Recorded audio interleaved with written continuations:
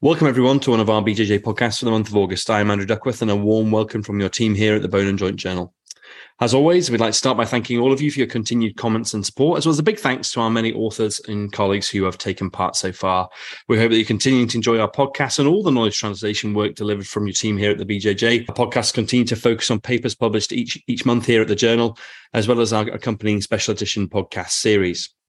So today for our monthly podcast, we're actually discussing two papers from the same study. And I have the pleasure of being joined by Professor Paul Baker from the South Tees NHS Trust to discuss two papers from the COMPOSE study that he set up that have both been published in this month's edition of the journal. The first is looking at the epidemiology and characteristics of femoral periprosthetic fractures using data from the COMPOSE study. And the second is related to the management and outcomes of femoral periprosthetic fractures around the hip. Again, using data from the COMPOSE study. Welcome, Paul. It's great to have you with us and really appreciate your time today. Thank you for the invite. Really pleased to discuss these papers and the work that we've done as part of the COMPOSE study. That's great, Paul. Thank you. So the aims of the COMPOSE study, I'm sure many of our listeners are aware, but were to describe the demographics of patients who sustain femoral periprosthetic fractures, looking at the epidemiology and characteristics of these injuries, as well as predictors of fracture types. And in the second paper, you go on to specifically look at the management and associated outcomes of patients sustaining a femoral hip periprosthetic fracture. So, Paul, can you give us a brief introduction to the COMPOSE study, maybe how it came about, and also probably related to that, some of the background of the current literature in this area, particularly looking at how these type of injuries are increasing and are likely going to continue to increase?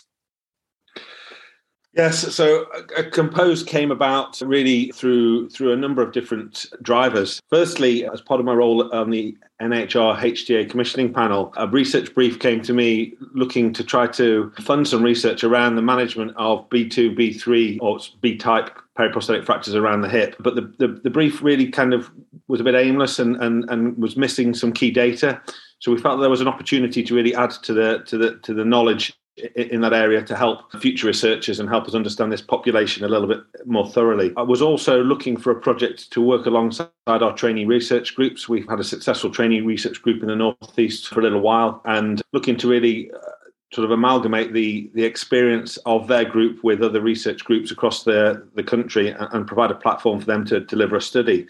So they were a couple of the key drivers. I mean, the other thing is that what came out in the research brief through the NHR was that this is an area that I think is under-researched.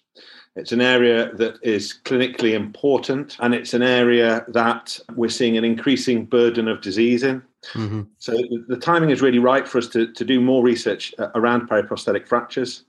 We've seen from recent publications from the group from Imperial, led by Professor Bottle, using HES data, that the incidence is increasing and we're going to see an increased burden of disease in this area. They were showing about a 10 to 13% annual rise in the incidence of periprosthetic fractures over the period of their study using HES data between 2015 and 18.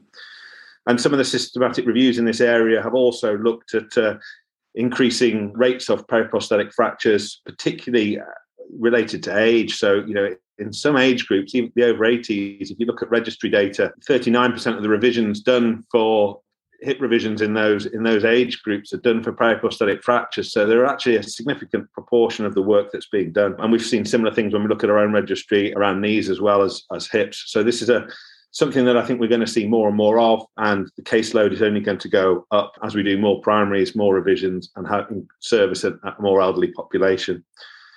So that was some of the drivers for it. When we looked at this, the literature is very interesting. There are some systematic reviews, but the limitations of these is that the nature of systematic reviews makes them ask very specific questions. So what are the outcomes of a B2, B3 fracture, for example, is something that the group from Nottingham did, and that gives useful information, but only on that subtype of fractures around that specific joint replacement. Similarly, when you look at registry data, it only reports on revisions. When you look at HES data, it includes inpatient episodes, but often uses the ICD code. It's M96.6, which is good, but it relates to prosthetic fractures around joint prosthesis, implants, and plates. So we're not necessarily getting a true picture of periprosthetic fractures around joint replacements. And similarly, the NHFD, which is now starting to report, and it doesn't mandate the reporting of all femoral fractures around periprosthetic fractures. And think the recent estimates were maybe that they've got about 20% data capture. Mm-hmm. So there's lots of data out there, but none of it really covers everything that we thought needed to be covered. So we set up Compose really to try to fill in a few gaps and provide a bit more information. So that's how it all came about.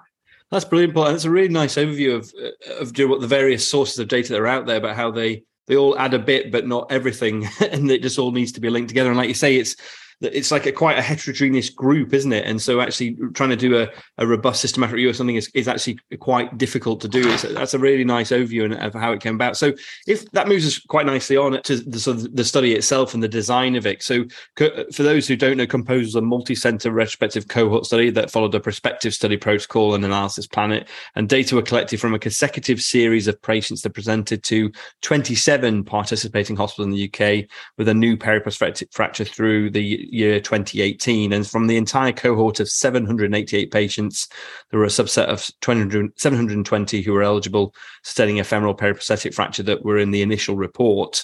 So, Paul, could you maybe give us, just to start with, a sort of a brief overview of the inclusion and exclusion criteria, who was included and who was not?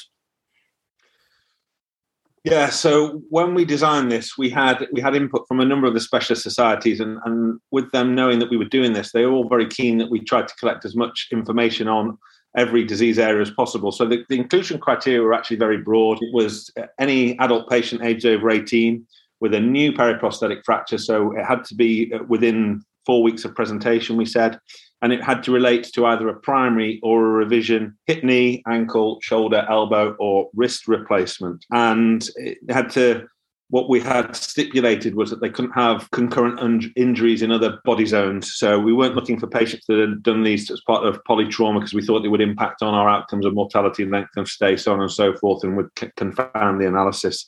So that's really where we were. And we left it to the sites to find these patients from their own coding systems, trauma records, theatre logs, admission logs, so on and so forth within the 27 study sites.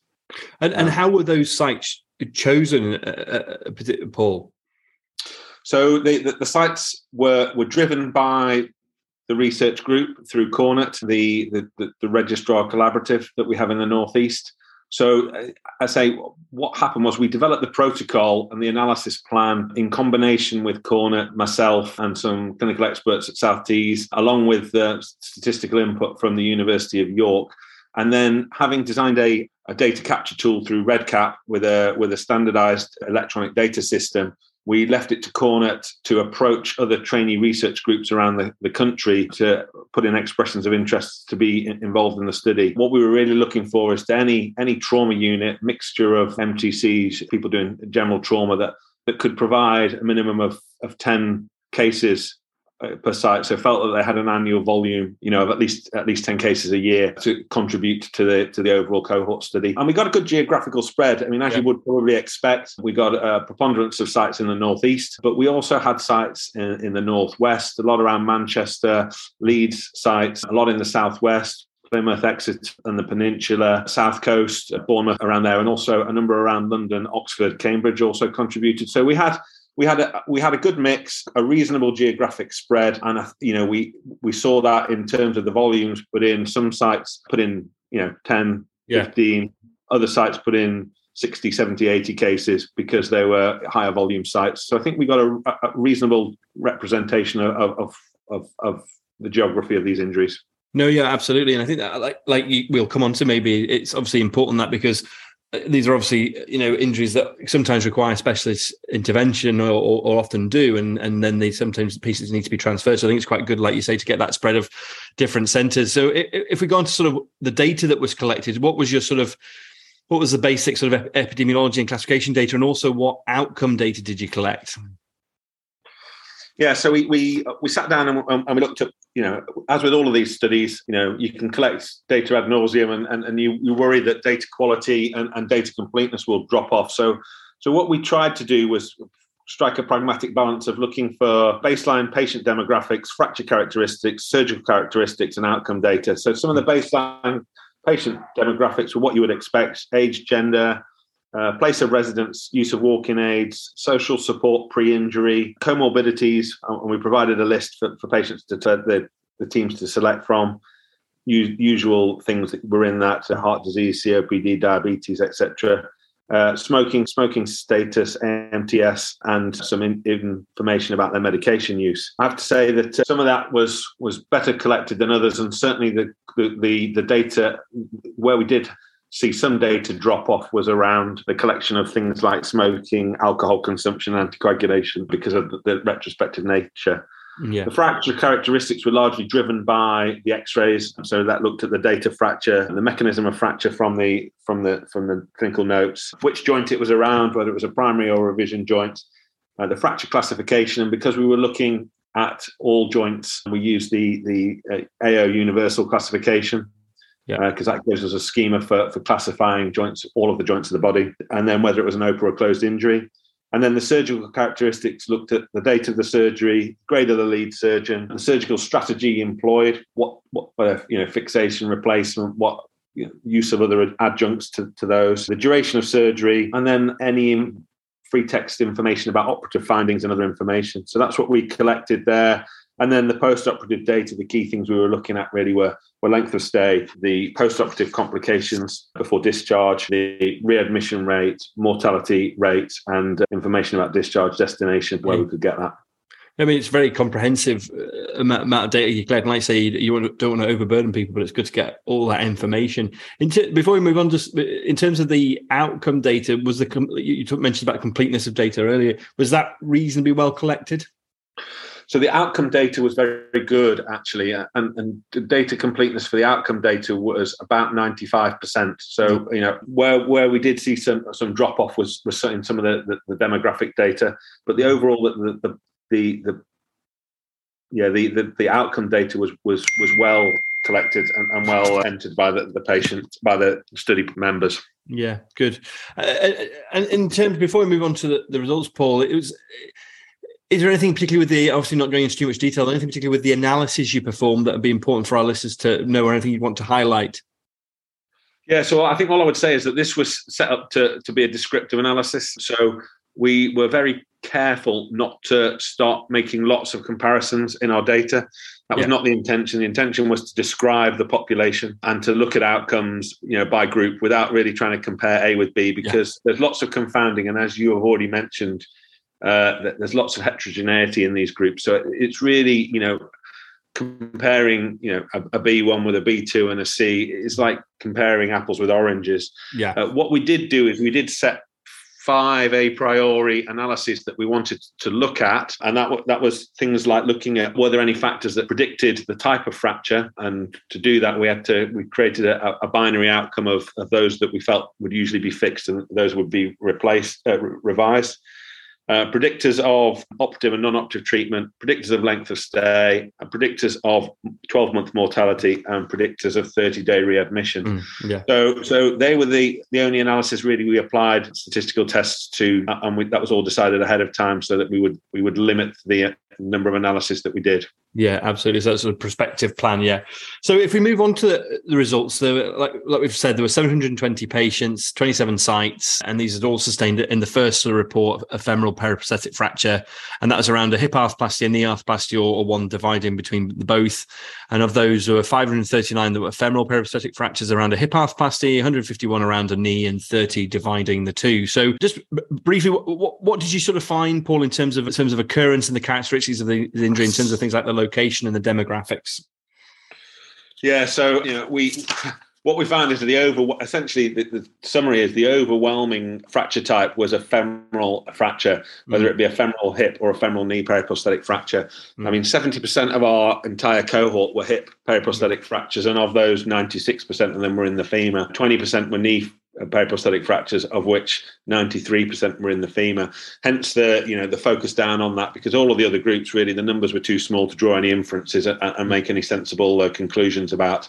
So that's why the analysis has focused down as it has done in the first paper. And actually that's why the second paper really just leads on to the hip fractures, because that was the greatest proportion. And while we could have described knee outcomes as well, there was so much to say about the hip outcomes that it seemed the right thing to focus on. Yeah, definitely. And in terms of the characteristics that you saw, sort of generally for the epidemiology from the first paper, it's interesting. Like you say, these are very comparable to our hip fracture patients, aren't they? Yes, they are. They're old, mostly female, quite a significantly higher rate of female around the knees than the hips, but mostly female. A lot of them have a dependency for their ADLs, use walking aids. They're a frail population of patients, really, that mirror our hip fracture patients. And if anything, the knee ones are slightly more frail than the hip ones, but the difference is marginal. But that's certainly what the trend would suggest in the data. Yeah, and in terms of, before we move on to sort of the second paper and the outcomes, were there any sort of factors, because you did look at that, associated with the type of periprosthetic fracture they were going to get? Yeah, so we looked here at, again, we divided this into fractures that we thought, or the data suggested, would be more likely to be fixed, and those that would more likely to be revised. So we grouped A, B1 and C type together, and then the B2 and B3 as the ones that were most likely to need revision. And what we found is that being female seemed to favour a fracture where the implant would remain fixed, and that cemented hips, there was a trend towards a higher risk of B2, B3 fractures, although I have to say that didn't quite reach statistical significance, but it certainly is in keeping with literature that would suggest that. So I think that's probably a valid finding. Yeah, absolutely.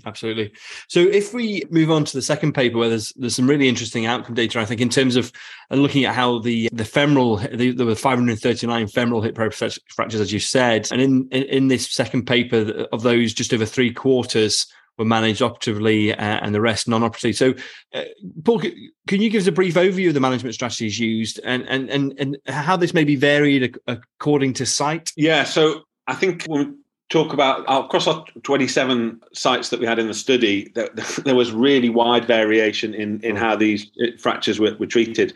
Now, I think what I would caveat this to say is that we didn't really go into detail looking at the fracture types at each site, because the numbers at each site were in most cases were quite small, the median being about 25. But what we did see is that those treated non-operatively, the rates varied from 0 to 64%. Those having been offered a revision ranged from 0 to 100%. And similarly, those were having a fixation range from 0 to 100%. So there's obviously, despite the way that these are presenting and accepting that different fractures might have presented to different sites, there's often obviously a lot of variation geographically about how people are managing these fractures.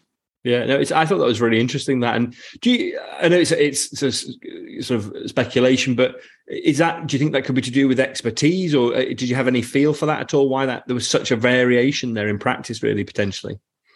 Yeah, I think we'd just be kind of trying to.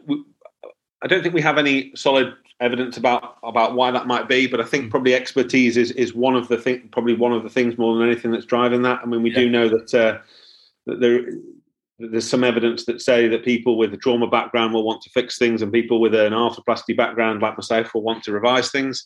So, I think that is a driver, but that's information that we didn't collect, and I think it would just be, we are just kind of looking for reasons in the data rather than having a robust explanation as to why that might be. Definitely. And if we move on, just in terms of the outcomes that you looked at for these patients, like you say, just to remind our listeners, it's complication. You looked at length of stay. You looked at 30 and 120-day reoperation rates, and along with the 30-day and 1-year mortalities. What were sort of the headline take-home findings from those? Yeah, so the headline take-home findings for those were that overall for the hip fractures, the median length of stay was just over 2 weeks. That about 8% of people were readmitted within 30 days of discharge after the treatment of their hip periprosthetic fracture. 30-day mortality was 5.2%, and 12-month mortality was 21%. And that's very much in keeping with what we see for hip fractures. I think one of the things that we did find was that there was variation dependent upon the fracture classification. So the highest rates of mortality and the longest length of stays were in people with B2, B3 fractures, with B3 fractures having a 12-month mortality of 38.5%, which was significantly higher than many of the other fracture groups. So quite a burden and quite a significant impact from their outcomes. Absolutely. I think like you say, it's the contrast and the comparison really to hip fracture patients, like you say, is quite incredible actually. So if we sort of move on to putting it all into context, from my point of view, the strengths of the study and the two papers, as I know our listeners will and when they read it, will find out without question in terms of it's the size of the study, it's a UK-wide study, it's robust, a good setup, prospective analysis plan, etc. It's the largest multi-center evaluation of femoral periprosthetic fractures about, and provides a really comprehensive description of the patient and fracture characteristics of this group. And really the first study that has comprehensively shown that these patients are generally elderly and frail. They're comparable to the hip fractures, as we've said. And all that information is very useful in planning services in the future and also planning research in this area in the future. And I think with regards to the femoral hip periprosthetic fractures, that, with the mortality, reoperation, and readmission rates you've just mentioned, they are very comparable to hip fracture patients, with that overall 12-month mortality rate over 20%. So, Paul, what do you feel are the key take-home messages for our listeners? And I suppose, more importantly, caveating that with any limitations of the study. Yeah, so, I think the key take-home messages, as you described, these are a frail, elderly population of patients. I think one of the things that that we haven't mentioned as yet is the fact that these patients typically wait quite a while for surgery. So we have best practice tariff for hip fractures that drives people getting to theatre within 36 hours. But what we found was that even the most straightforward fracture types are typically waiting a median of 4 days. The B3, B2, B3 that need revision in most situations are often waiting 5 or 6 days for theatre. So we have to bear that in mind. I think that's a key finding. I think what I would say around that is that I think we need to be careful about not just rushing to people to theatre for these complex injuries, just to try and hit a target, because I think that they are slightly more nuanced and more caveated than hip fractures. And I think it's about pairing the right hospital, the right surgical team with the right injury to get the best outcome. Because as you've mentioned, they have very high rates of mortality, reoperation rates, readmission rates, and that all comes at a cost both to the patient, their family, and also to the NHS managing these things. There's something to unpick there in terms of what we're doing. As we mentioned earlier, there is quite a wide variation in how these are being managed, and I think more work needs to be done in that. And I think it suggests that we still don't know the best way to manage a lot of these different fracture types. Yeah. One of the things that we did see was that lots of different surgical strategies being employed across all the different fracture types around the hip. And, I think the challenge is in how we drive research in this area when it's such a heterogeneous group of fractures that often present in a variety of different ways. And, I'm someone that treats lots of periprosthetic fractures and no two are really alike. Either the fracture's different or the patient's different, or the circumstances around their admission are different. So it really is looking at how we can develop research in the context of individualized patient care. Yeah. In terms of the limitations, this was retrospective by design. We did initially think about doing a prospective study, but we realized to kind of get outcome data, we were going to have to follow these patients up for quite a while. And I think what we wanted to really understand and the aims of the study, we felt that could be delivered through a retrospective design. I think one of the keys of doing it retrospectively is being able to identify all the patients. And I guess one of the limitations is that we have no control over quality control over which sites identified what patients and whether they missed data and how they coded to pick up these cases. So, that's a challenge. What I will say around that is that I was very pleased to see that we saw so many people that were treated non-operatively, which does make me think that people were picking up cases relatively robustly, because you wouldn't necessarily expect those to be picked up if we were just looking at theatre records, so on and so forth. So I suspect that people did get the majority of them, although we have no way of verifying that. And then I guess the other things were around how these fractures were classified, because there is some difference of opinion in how fractures, particularly the B types, might be classified. Is the implant loose? Is it not?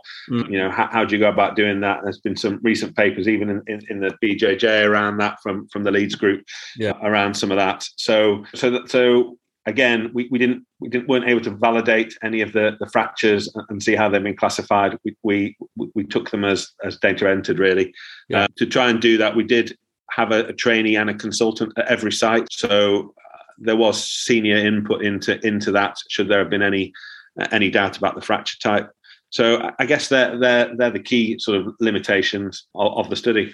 Yeah, no, I think that's very, very nicely sort of summarized. But I agree in many ways. I don't think in any way have sort of limited the findings, which I think are really important. And I think we've already sort of mentioned how this potentially fits into the current literature and how it's already advanced it. So maybe just to finish up, Paul, you've already mentioned it, but you mentioned it also in the paper. You discussed this idea of creating a national, or the need really to create a national framework for data collection for this heterogeneous group of patients. And I just maybe just your thoughts and musings on how that might look and how could it potentially maybe fit into our existing infrastructure that's out there.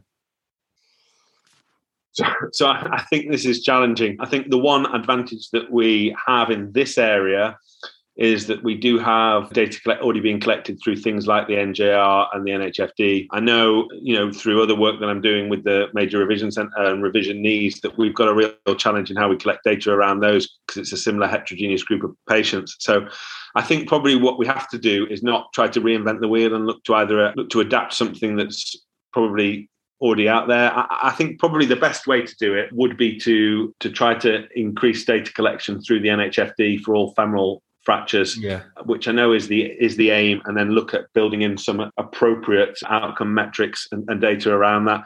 Yeah, that's, to me, seems the most sensible way to do it. I guess the other way of doing it would be to create some sort of bespoke longitudinal cohort study, akin to what has been done with hip fractures in the White studies, to be able to collect a cohort data and then nest in trials within that. I think one of the challenges is, as we've already discussed, this is such a heterogeneous group of fractures. To design decent comparative randomized studies comparing different treatments in this group is going to be really challenging. And some of the studies that we've done in White aren't going to be, you couldn't replicate those in this patient group. I agree. And probably what we need to do is use something like NHFD as a driver, as they have done in hip fractures, to drive up standards of care, look at pathways, reducing time to theatre as a real sort of carrot and stick for service improvement for the benefit of patients in this area. Yeah. I totally agree, Paul. I think your comments about how being part of NHFD or similar makes a lot of sense, and like you say, trying to design robust trials certainly at the moment I think would be very, very, very, very tricky, and it'd be difficult to ask the right questions and deliver those. But well, Paul, I think that's all we have time for today. But thank you so much for taking time to join us, and congratulations really on an outstanding study that I like other recent studies we've published here at the Journal. I think are real benchmarks for the UK nationwide collaborative research of this nature and data collection throughout the UK, and without doubt have added so much to literature in this area. So thanks so much, Paul. It's been great having you with us. Absolute pleasure. Thank you very much for your time. And to our listeners, we do hope you've enjoyed joining us, and we encourage you to share your thoughts and comments through social media and alike. Feel free to tweet or post about anything we've chatted about here today. And thanks again for joining us. Take care, everyone.